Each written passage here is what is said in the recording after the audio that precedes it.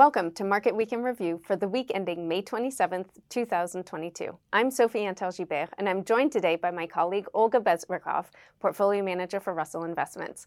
Good morning, Olga. It's a pleasure to see you. Hi, Sophie. It's very nice to see you too. Terrific. So, Olga, we have the lucky job today of recapping markets that actually, for the first time in like 7 weeks, look to be ending the week high, whether it's equities, whether it's bonds, whether it's commodities, almost you name it. I mean, I don't want to jinx it, but as we're recording right now, in the morning in Seattle and Toronto, it looks like we're going to end the week in positive territory, which is great. So I'm wondering if you'd be game to change it up a little bit, and rather than focusing on markets quite as much as we have recently during all this period of volatility, making it maybe taking a bit of a step back and saying, okay, so what's going on in the economy globally at the moment? We've had a number of economic data releases, so I was hoping we might be able to get your take on recent data releases and also on different central banks' reactions and sort of, how they're navigating this path in terms of the global economy. Does that sound good? Sounds great. So maybe starting with economic data releases, what has recently come out? What has caught your eye? What are you looking at and paying attention to? Yeah. So let's touch on PMIs, housing, and inflation.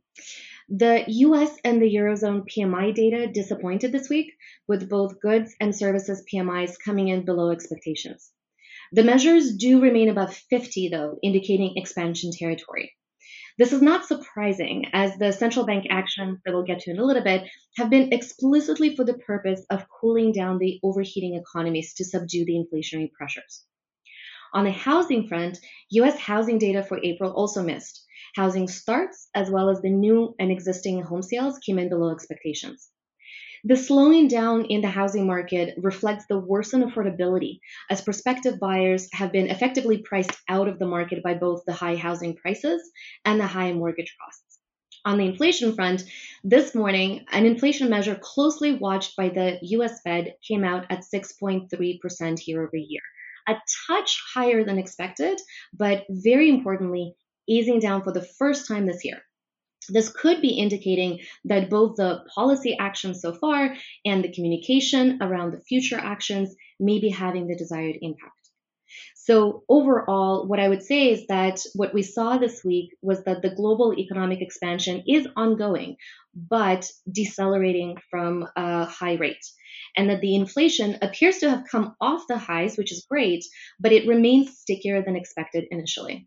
So that's really helpful backdrop, especially when we're thinking about, so what are the different central banks doing? How are they digesting these data points? You said some of those data points, I'm sure all of them, are very closely watched by the Fed. How are central banks globally reacting and trying to help the global economy navigate this path right now?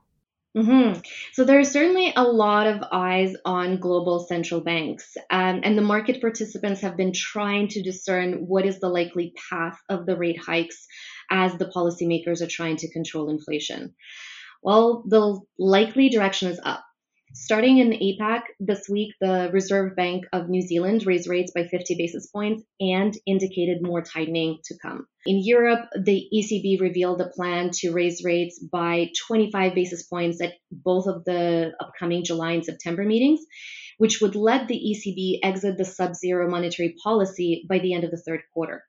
And in the US, of course, we did get the released minutes from the Fed May policy meeting, which provided some insights into the policymakers' considerations. A few points that investors should be aware of. First, most Fed officials saw 50 basis points hikes as appropriate for the next 2 meetings. Now, why is that?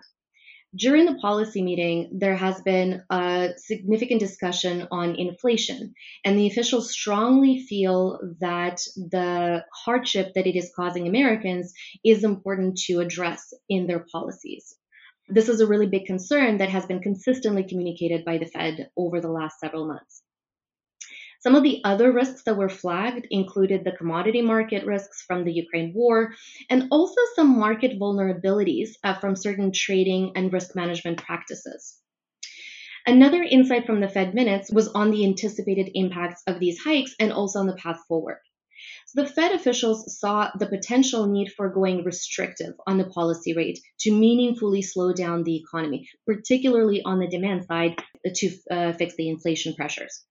Right now, as far as the Fed is concerned, conditions remain accommodative, with the Fed rate being below neutral. And that is not where they want to be, given the perceived risks that they talked about. The more aggressive hikes at the upcoming meetings would allow the Fed to slow down the economy quickly and potentially provide an opportunity for the possible pause later on as they assess economic developments. However, it is really important to note that it's still too early to be expecting a pause from the hiking cycle now, especially in light of today's economic data, like inflation. Okay, thank you. Thank you, Olga. So if I take all of that and I put my investor hat on, we've been talking about inflation and interest rate hikes and that sort of thing.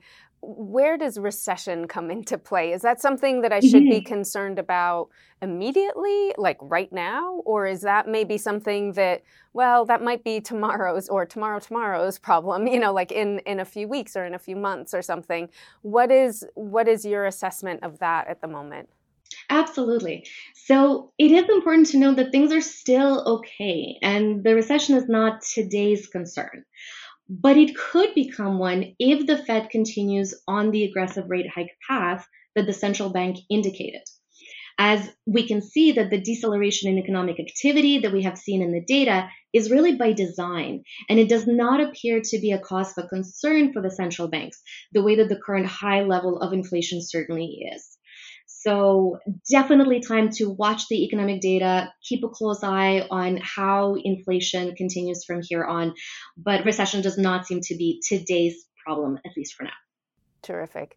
Well, it sounds like today we can breathe a bit of a sigh of relief, celebrate that markets, at least right now, seem to be trending upwards. Recession is maybe not something that I need to lose sleep over tonight. With that, Olga, unfortunately, that's all we have time for. But thank you so much for your comments and for your insights. And thank you for joining us. We'll be back again soon.